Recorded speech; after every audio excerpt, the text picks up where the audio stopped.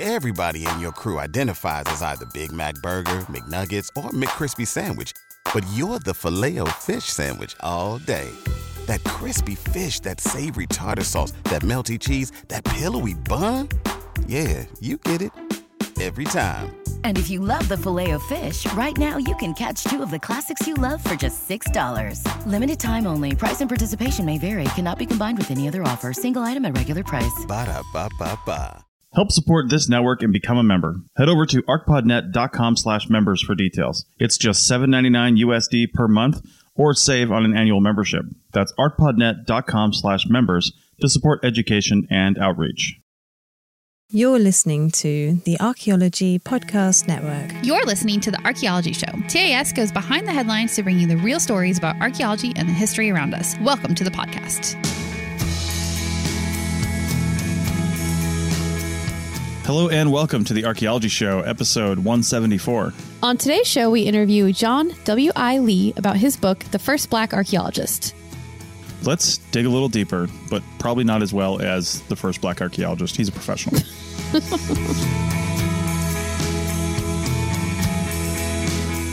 All right, welcome to the show, everyone. Rachel, how's it going in stormy, humid North Carolina?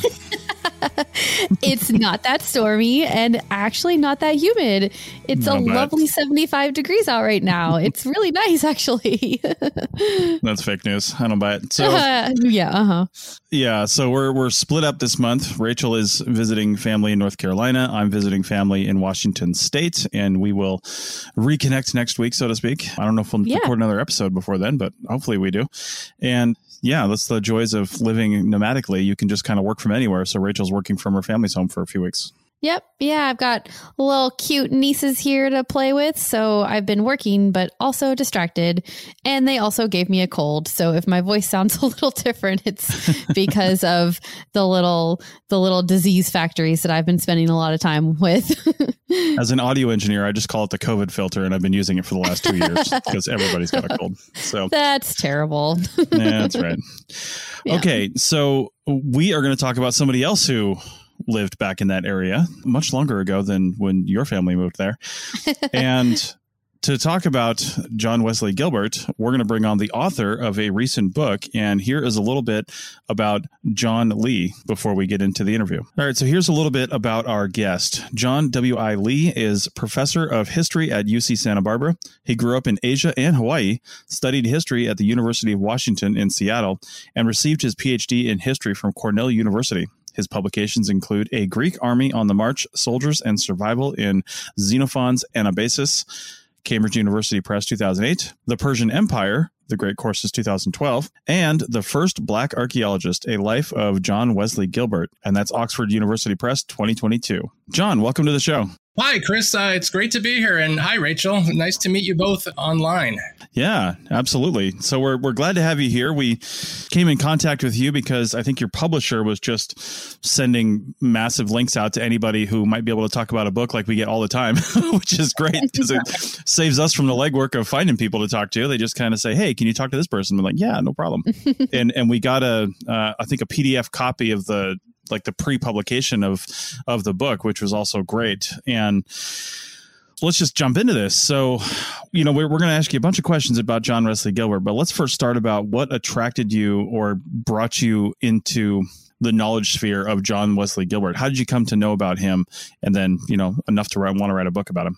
I think the starting point is that I did not set out to write a book about Gilbert at all. And in fact, the history of his life and his wider context, African-American history in the 19th and 20th centuries, was way out of my scholarly field. My main training is in ancient Greece and Achaemenid Persia, the first empire of ancient Persia. And my previous publications have been on things such as ancient mercenaries and Achaemenid Persian frontier defense, and really nothing that was in modern history. So I stumbled across Professor Gilbert's story really by accident.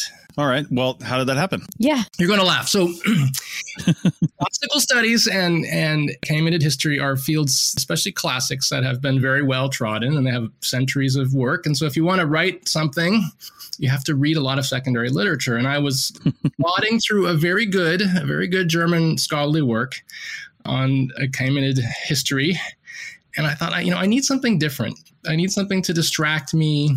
It's something that I don't know anything about that I can kind of do as a side project. And I had learned Professor Gilbert's name from an article published by a scholar named Michelle Valerie Ronick. And Michelle Ronick has done a lot of work with African-American classic scholars.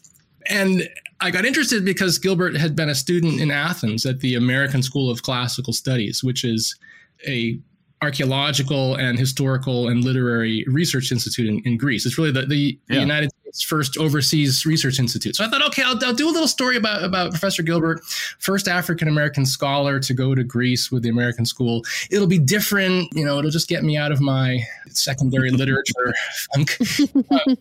And so I meant to do this side piece while I kept working on a book on the Achaemenid Empire. And I just found myself drawn into Gilbert's story in a way that I hadn't expected. It was all new to me. I knew nothing really about the period of his life. And I didn't even know some of the methods. Like I had to ask my colleagues, like, how do you work with an archive, right? Where do you go if you want to find documentary sources? And slowly, this project took over my life in the best possible way that I just kind of felt like I had to pursue it further. And every time I thought, okay, there's my little article, those colleagues I mentioned would suggest other ways I could continue investigating. And eventually I just decided I'm going to make this my book and I'll come back to the Persian Empire thing later. That was 6 years ago and the book just came out. So it turned into my side project, became my 6-year obsession, I guess you could say. That's amazing. It's only a coincidence that you share 2 initials with his name. So that is entirely entirely a coincidence. Nice. I hadn't thought about that. 6 years of research into the life of one man. I'm really intrigued as to how there's such a depth of information there to draw your attention for such a length of time. Yes. Well, here's the funny thing is the starting point of my book is actually the destruction of the main building of Payne College in Augusta, Georgia, which was the school that Professor Gilbert taught at for virtually his entire life. He was one of the first students of Payne College, which is a historically Black college in Augusta, Georgia. He was one of the first graduates. He was its first Black professor. But the main building burned tragically in 1968. And so the kind of material that you would use archives for not just Professor Gilbert, but a lot of the story of the school was destroyed. And that was kind of my starting point. And what I had to do, and I think what took me those 6 years, was to track down every surviving trace I could find of his life, of his networks, of the history around him. And I did that. Well, maybe one thing you'd say is that's what ancient historians do, right? I mean, we are so used to working with fragments, and we work with bits and pieces. And I already had that training, and that kind of transferred into my search for Professor Gilbert's life. Okay. And I also had help along the way. I mentioned my colleagues, but some of the first people I encountered online were 2 people who've become really, really close friends. The Reverend Ashley Calhoun, who's actually in North Carolina. And Ashley, if you're listening to this at some point, thank you again for your help. So Reverend Calhoun's father, Clayton Calhoun, had been president of Payne College from 1956 to 1970. Wow. He was one of my first contacts. And through Reverend Calhoun, I met Dr. Mallory Millender. Mallory, if you're listening to this, thank you. Who is a Payne College graduate, and he is the college's historian. Okay. So I met these 2 online, and we began to chat and talk on the phone. And it kind of became like a shared project together as we worked to explore and find every trace we could of Gilbert's life. And that took me to Augusta, where I met local community historians and local preservation workers and so on. It took me to Brown University. It took me to North Carolina. It took me to Greece. And so it was with the help of my ancient history sleuthing skills and the community that I was able to write the book. So has there ever been anything else written about Gilbert, books or articles or otherwise? Yes, actually, that's a great question. So because of his connection with Payne College, Gilbert remained well known in the 20th century in two Methodist denominations. One denomination is the Christian Methodist Episcopal, or CME Church. And that is an African-American denomination founded in the South and very strong in the South, but in the 20th century, there's even a CME Church here in Santa Barbara. Wow. And the other church is the Methodist Episcopal Church South, or MECS, which is today part of the United Methodist Church. And don't worry, I won't test you on the denomination. MECS was a white-dominated church that was formed because its members wanted to keep their slaves in the 1840s. Mm-hmm. And so these two churches, the MECS and the CME, had founded Payne College in 1881.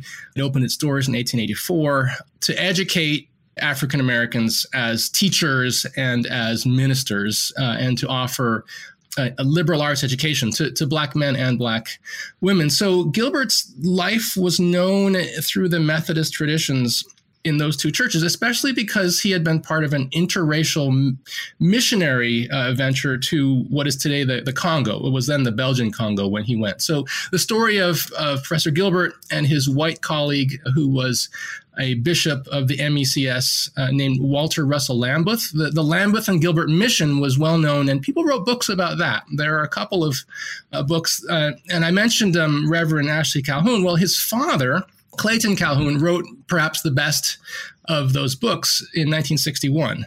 And so there had been books about the missionary part, but not about any of his archaeological work or really about the rest of his life. Okay. Well, that's pretty interesting given how much he did, which we'll talk about a little bit later. But man, I'm kind of surprised he kind of hadn't come up before in archaeological context. You know what I mean? That's a really interesting point. And I mentioned Michelle Ronick, and I think along with other scholars, she really helped to bring hidden figures, you could say, such as John Wesley Gilbert, back into our awareness. Because starting in the 90s, when electronic searching and databases were not a thing yet, she really began to research the lives of these 19th and 20th century Black scholars who had worked in segregated schools and often were not noticed by histories of classical scholarship.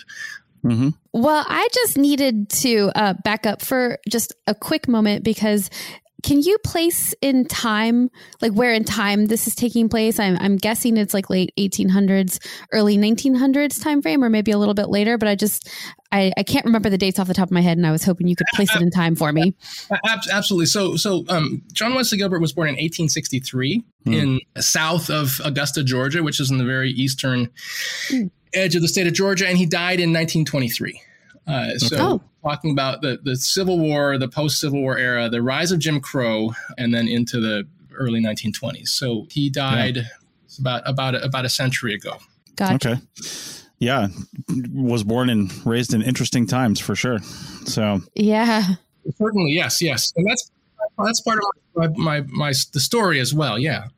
Yeah. Well, let's talk about that on the other side of the break, because I want to talk about the structure and some of the choices you made in basically how to organize this book as far as a biography goes. So we'll do that on the other side of the break. Don't forget to listen to the ads that are coming up, please. It helps support us. This is an archaeology podcast network. It's not a, magic money-making machine. So please listen to some of the ads, and it'll help us, especially if you look down at your device and click on them. Back in a minute. Pulling up to Mickey D's just for drinks? Oh yeah, that's me. Nothing extra, just perfection and a straw. Coming in hot for the coldest cups on the block. Because there are drinks. Then there are drinks from McDonald's. Mix things up with any size lemonade or sweet tea for $1.49. Perfect with our classic fries. Price and participation may vary. Cannot be combined with any other offer. Ba-da-ba-ba-ba. Everybody in your crew identifies as either Big Mac Burger, McNuggets, or McCrispy Sandwich.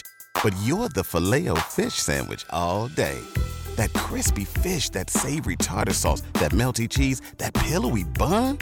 Yeah, you get it. Every time. And if you love the Filet-O-Fish, right now you can catch two of the classics you love for just $6. Limited time only. Price and participation may vary. Cannot be combined with any other offer. Single item at regular price. Ba-da-ba-ba-ba. Welcome back to episode 174 of the Archaeology Show, and we are talking with John Lee about John Gilbert. John W. Lee about John Gilbert. So I don't know why that's funny.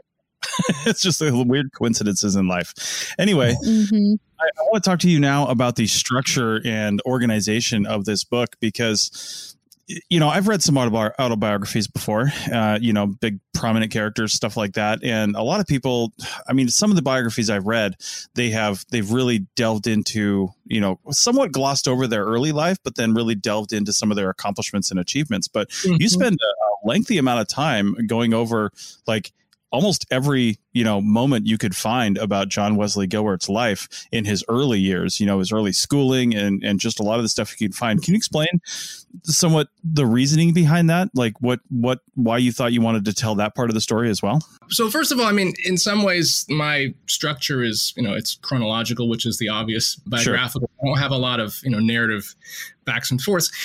And I didn't originally intend to write a lot about Gilbert's early life. And I have credit that to my colleague, Patricia Klein-Cohen, who's a historian of the 19th century United States. And I thought, there's nothing I can write because there's no documents. Yeah. He was enslaved. His family was enslaved. But Pat said, enslaved people leave behind traces in the slave master's documents. So start looking in those. And she showed me how to look at court cases and probate records and newspaper advertisements. And I was able to trace Gilbert's family back in time for about 40 years, even more than that, actually, all the way into the late 1700s. And that is important to my story because it helps to set the stage of his achievements. It helps to set the darkness of slavery.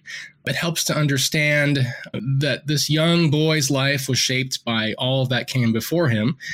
And if he were not, if he had not been born into slavery, if he came from a prominent, British academic family or something, just for example, all that would be well known. So I kind of felt, as Pat pushed me to do that it became more and more important to bring that story to life and that it would be part of the story.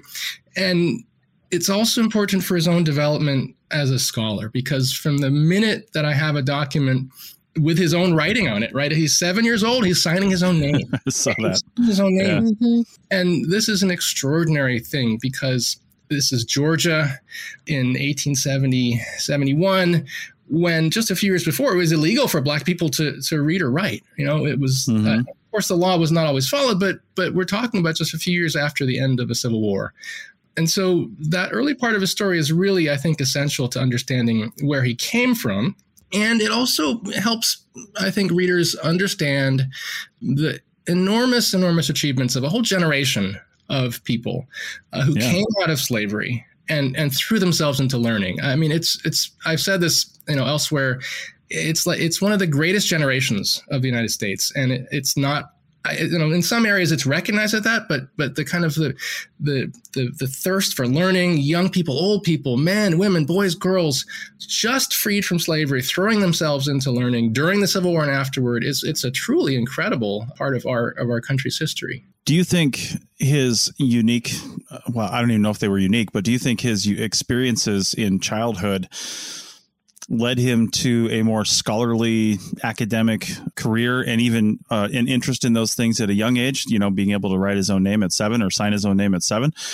Or was that a combination of that in addition to, does it seem like he was just a very, very, very intelligent person, like maybe above average intelligence, or if you can even tell that? John Wesley Gilbert was a brilliant linguist, right? Classical Greek, classical Latin, spoken Greek, French, and German. He's also, and he studied as well biblical Hebrew. He learned some Zulu, and he learned in Africa or before Africa 2 languages spoken in the Congo, Otatela and Chiluba. So he was a really gifted linguist. Yeah. In one respect, his life story is not unusual. I mentioned that thirst for learning. So African Americans after the Civil War, the interest in learning, in education and advancement was so enormous. So in that respect, he's not extraordinary. There are many like him. But he has a combination of drive, of intelligence, good luck and connections, providence, you could say, that helps him advance in a way that not all of his contemporaries are able to do so. I mean, I know that I mentioned his elementary school. I'm able to trace some of his classmates from elementary school who end up being, they're wagon drivers or they're laborers, and you can see them in the city directories of Augusta when John Wesley Gilbert's on his way to Greece. So in that sense, he was both not unusual, but also an extraordinary person. Wow. I think you may have given us a bit of a hint when you were listing off the languages that he knows or knew some of, but it sounds like he worked a lot in Greece, but was there anywhere else, or what sort of places did he tend to focus on throughout his career? Let's see. I mentioned he grew up in Augusta. From Augusta, he studied in Atlanta for a time at a predecessor of what's today Morehouse College. Then he returned and finished his education at Payne College. It was called Payne Institute in those days. He went to Brown University. He was the third African-American to graduate from Brown. And then in 1890, he was the first African-American to go to Greece to do archaeological work. And so his archaeological work, both excavation and survey and topography, was in Greece, specifically at the ancient city of Eretria, which is north of Athens, on the island of Euboea. Yeah, nice. Wow, that's really crazy. I'm curious how he got his interest in that part of the world. Did that come up in your research? Yeah, it does. So today, Greek and Latin is seen as a niche, I guess. There are cultural discussions about Greek and Latin. In the 19th century, for both Black educators and white educators, classical learning was the standard.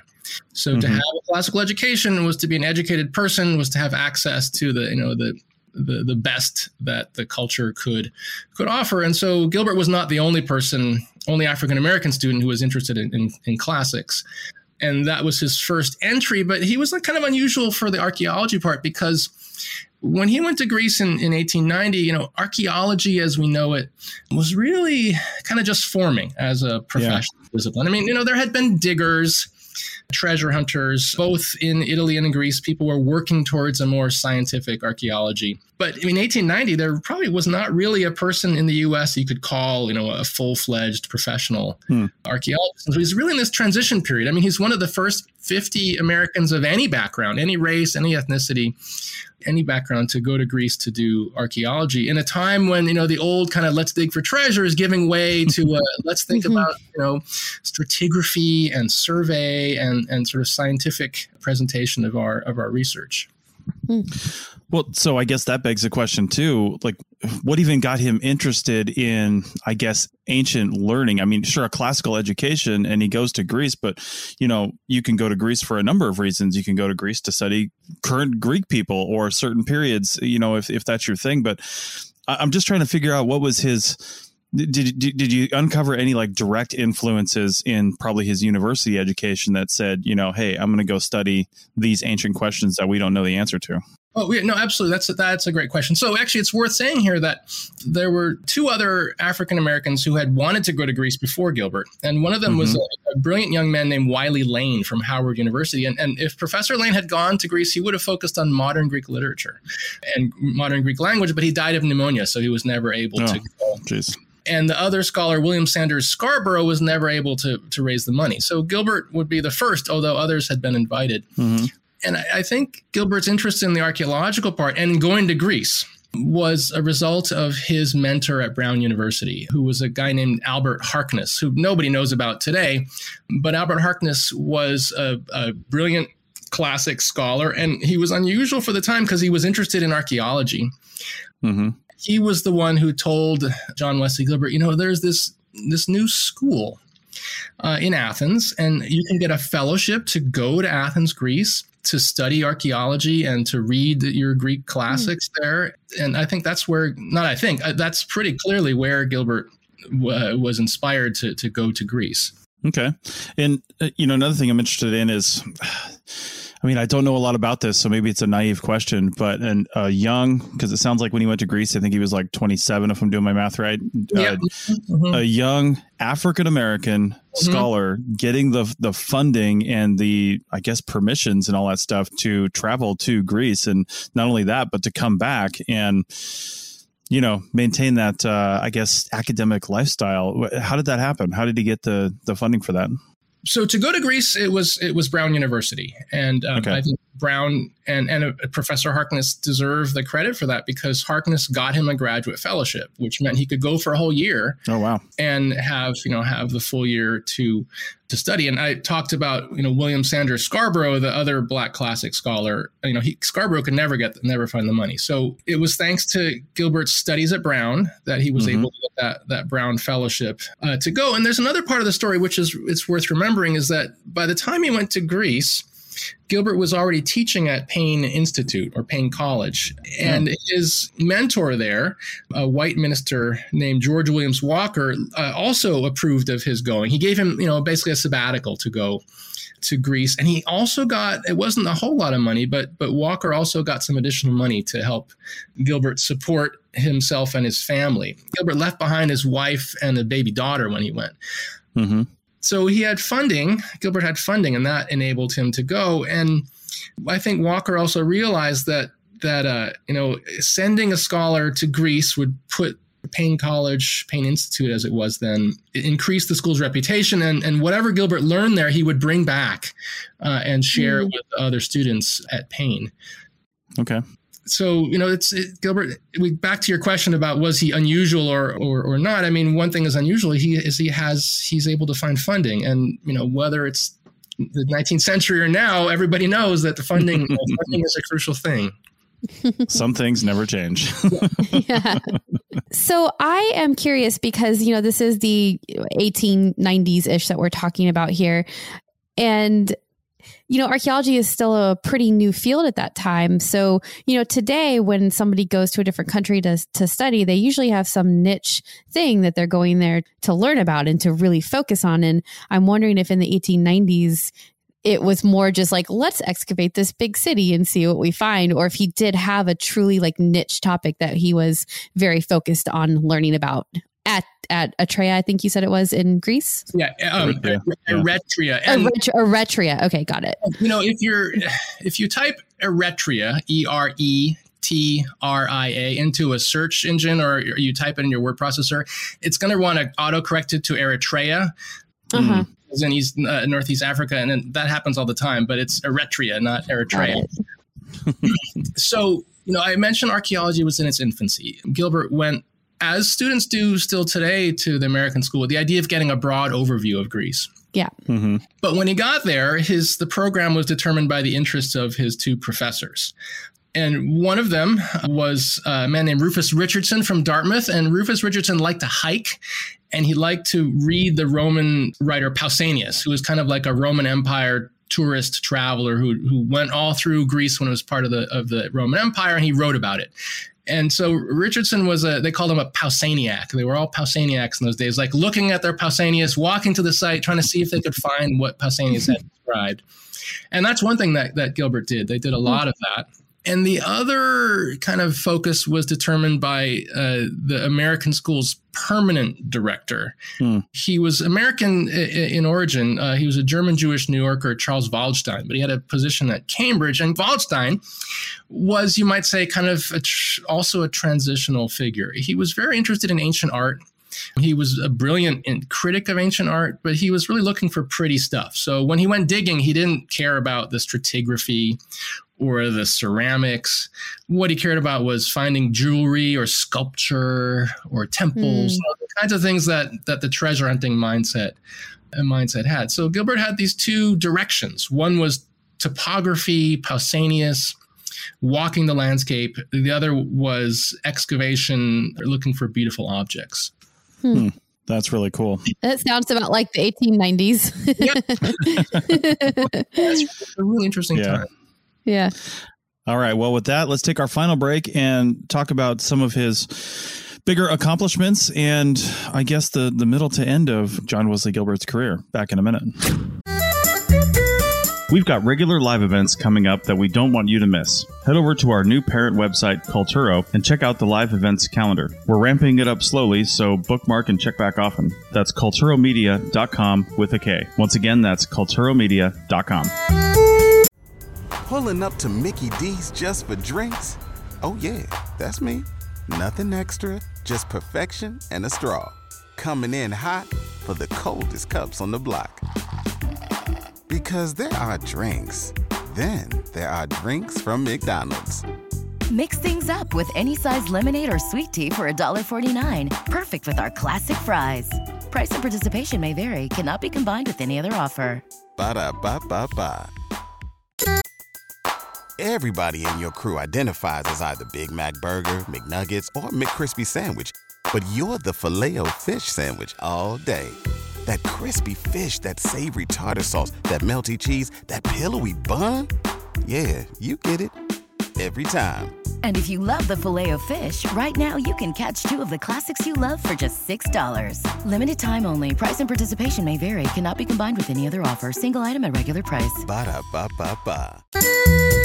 Want to keep this conversation going? Want to talk to the host of this show and other fans? Then join our membership program and get exclusive access to the hosts, other fans, and early access to these episodes and bonus segments and content. You'll also get forever access to our live show back catalog and any other shows ad-free. Head over to arcpodnet.com/members for details. That's arcpodnet.com/members.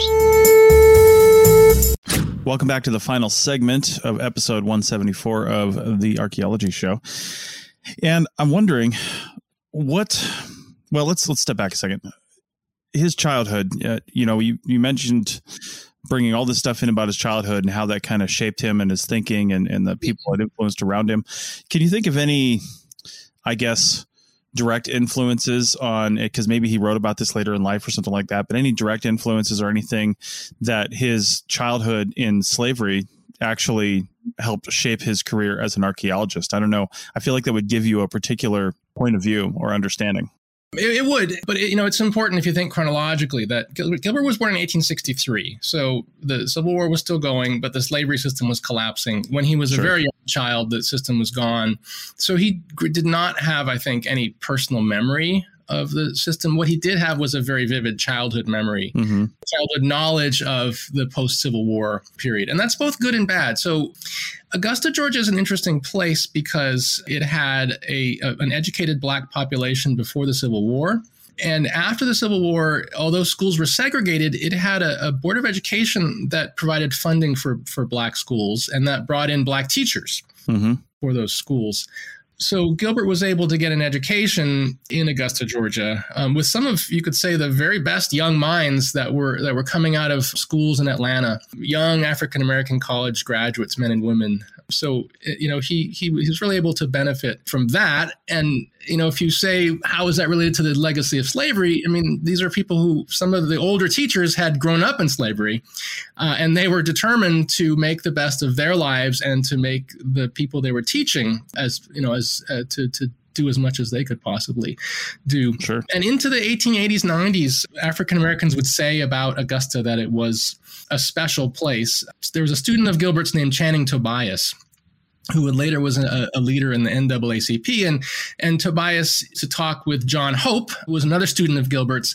John Hope was the first Black president of Morehouse College and Atlanta University, and they would talk about how Augusta was a special place because a Black person could reach for the heights and receive encouragement from white people in doing that. Wow! And so that's the environment that Gilbert grew up in, which was unusual.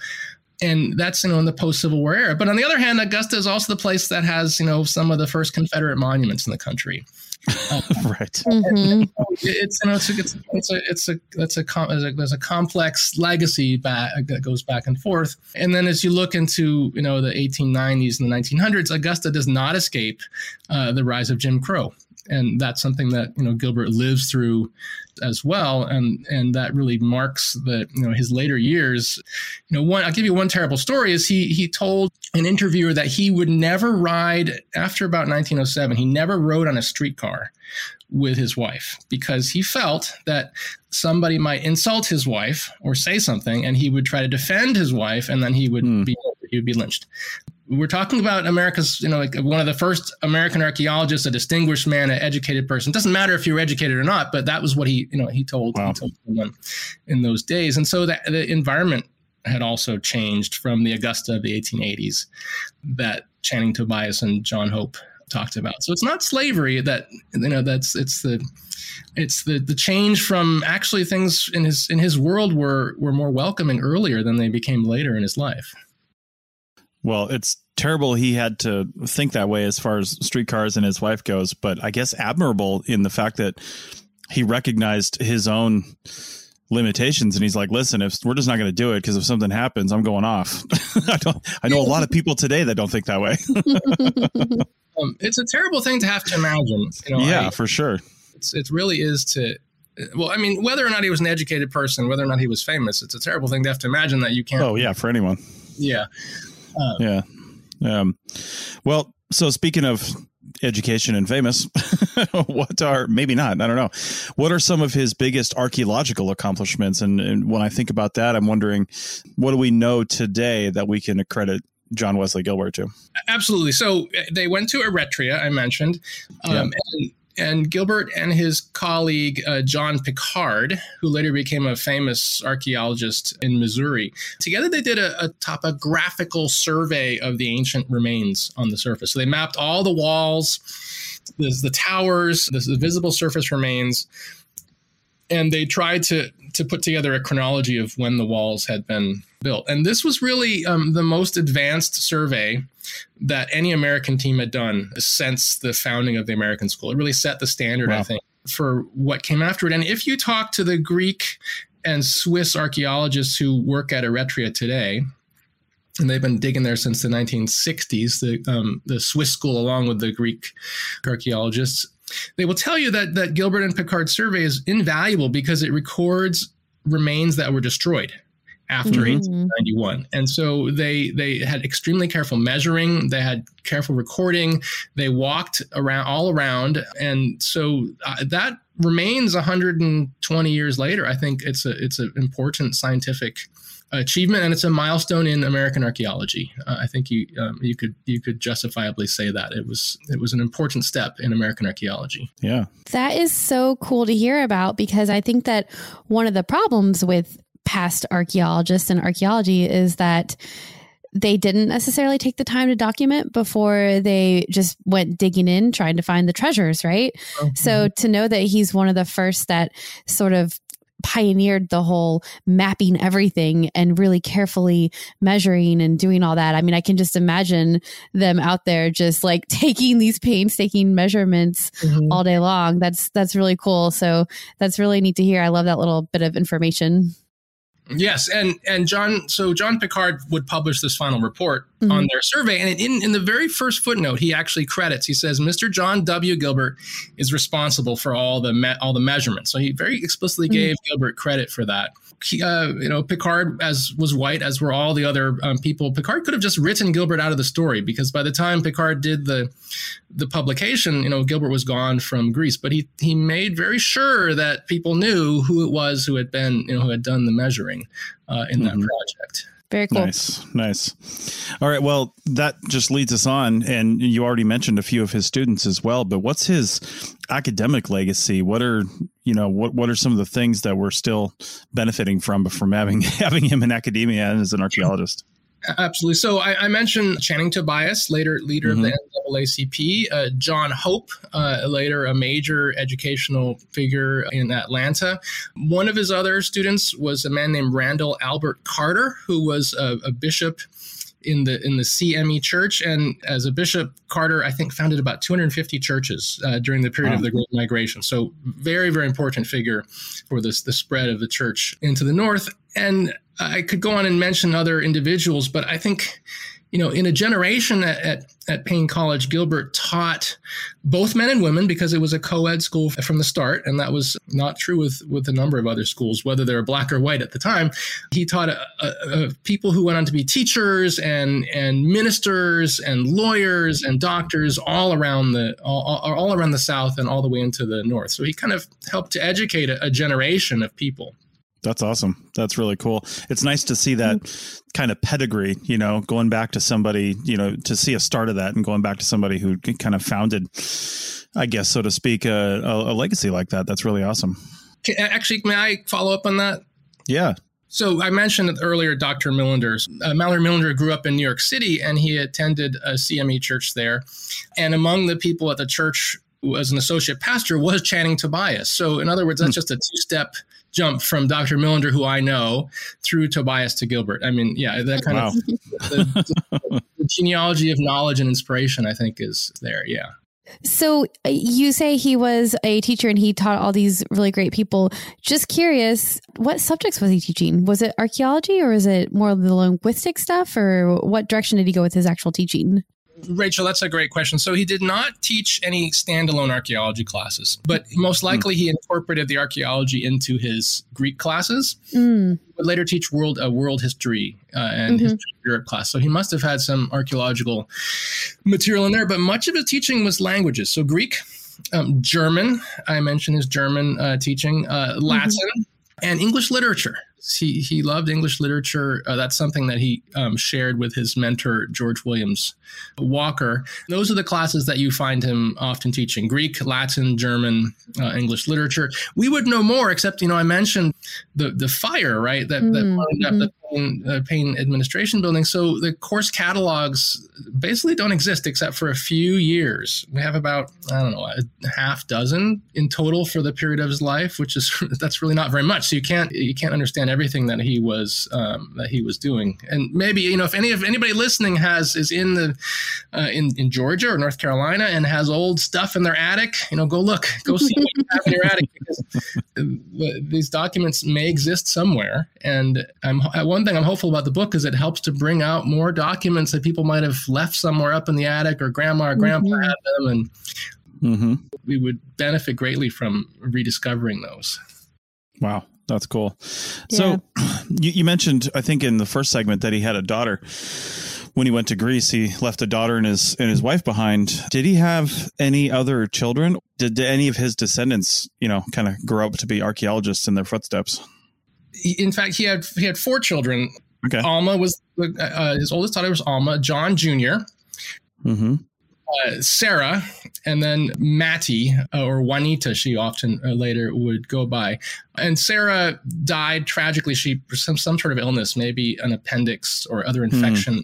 She was a teenager.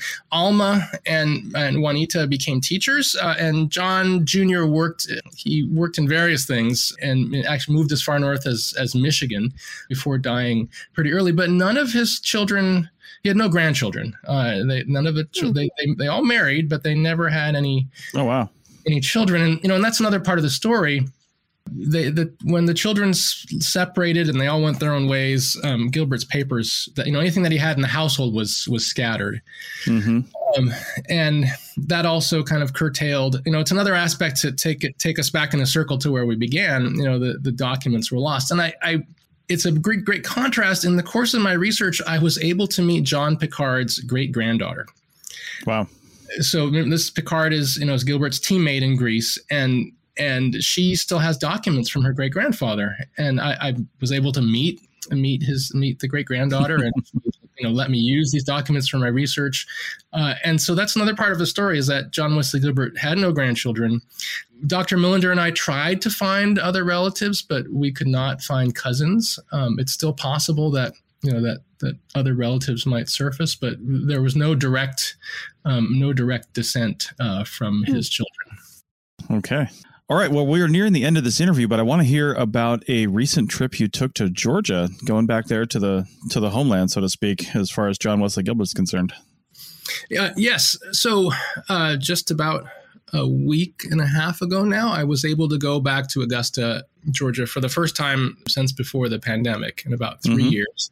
I had been there for several visits during the course of my research, and it was a really special experience because, I mentioned Dr. Millender and Reverend Calhoun and the others who helped me. I mean, this is a story that really belongs to the people of Augusta, to the African-American community there, to Payne College and its people. And, I've said this before, I'm just kind of the messenger who's bringing the story to a wider audience. So to be back there after these 3 years of terrible times, and to celebrate the publication of the book and the wider attention that it'll bring to Gilbert and Augusta, and kind of in general to the achievements of 19th and 20th century African-American education. It was a really special moment. And I was able to speak at a school, A.R. Johnson Magnet School, which is named after A.R. Johnson was the first licensed Black teacher in the state of Georgia. And he was also John Wesley Gilbert's grammar school teacher. So it was incredible to go there and speak to these. Oh, and boy, those students, they were so engaged and so interested. And they asked me question after question after question. Nice. And it was just a really special and moment to come back to this place that I had been separated from, that the story had grown out of, and to be able to share this publication with them. It was really, really special. All right. Well, this has been really awesome and informative, and it's always great to hear the legacy that, Rachel and I are both archaeologists, and, to be honest, it doesn't matter where they're at or where they're from. We all owe, something of our careers to the people that came before us. And it's nice to hear the stories of those people, how they got into the fields they got into, and what they did and what they left behind. So what's next for you? I mean, you've been doing this for 6 years now. What are you doing now? I'll tell you that we have 3 children, my wife and I, and 2 were born during the course of the book. And one of my big commitments is to spend more time with the family. Right. But I am also, now I have a foot in 2 worlds. I have a foot in the history of Black education and Black classics in the 19th and 20th centuries, and I'm continuing some research on that. I have not left behind the Persian Empire or Achaemenid history, so I have a project going in that, and I hope to get back to Greece, which again, since the pandemic, I haven't been there. So the answer is I've got things going in lots of different places, but above all, I want to be sure to give my kids the attention that and my wife that they, I was working 6 days a week for years, and I don't want to do that. I'm not doing that anymore. Not I don't want to, but I'm not doing that anymore. Yeah, I hear you. Speaking for myself, I definitely would love to hear more like forgotten archaeologist stories, Black archaeologists or any archaeologists of color who may have been lost to history, because it's just not, the accomplishments are not necessarily, they're just not necessarily talked about. And also because you don't necessarily know what color somebody was that is from 100 years ago. You might not know that there's actually a really interesting and awesome Black archaeologist that you can look up to as a young Black child. So it would be really great to have more of those people known to modern day people so that they can have more icons and more people to look up to. I just think that telling those stories is really great. Yeah, absolutely. I agree. But I would say that whoever you are, that Gilbert, if you're an archaeologist, race, ethnicity, or background, he stands as an inspiration, an example. Someone struggled and achieved and was at a part of our discipline when it was still growing and learning. And he's one of, there of course, there are others we can talk about, but I think in that sense, he's inspirational to all of us who work in archaeology. Absolutely. All right. Well, with that, take a look down at your phone or look at your computer or whatever. We have links to some resources here that you can click on and check out more about John Wesley Gilbert. You can pick up the book and you can learn more about some historical archaeologists. Archaeologists end up becoming part of the archaeological record themselves at some point, which is kind of cool. Then we can research them as well. It's very meta. So again, John, thank you very much for coming on the show. Thank you so much, Rachel and Chris. It's really been a delight to speak with you.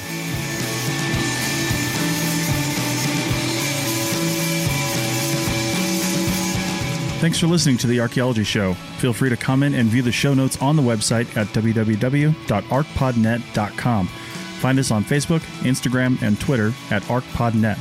Music for this show is called I Wish You Would Look from the band Sea Hero. Again, thanks for listening and have an awesome day.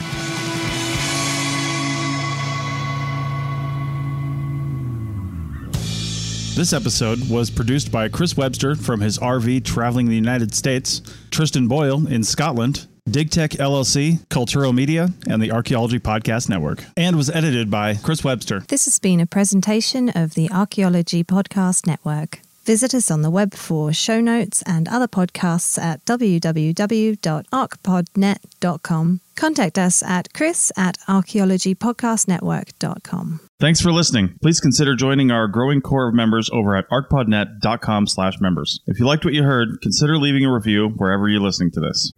Pulling up to Mickey D's just for drinks? Oh yeah, that's me.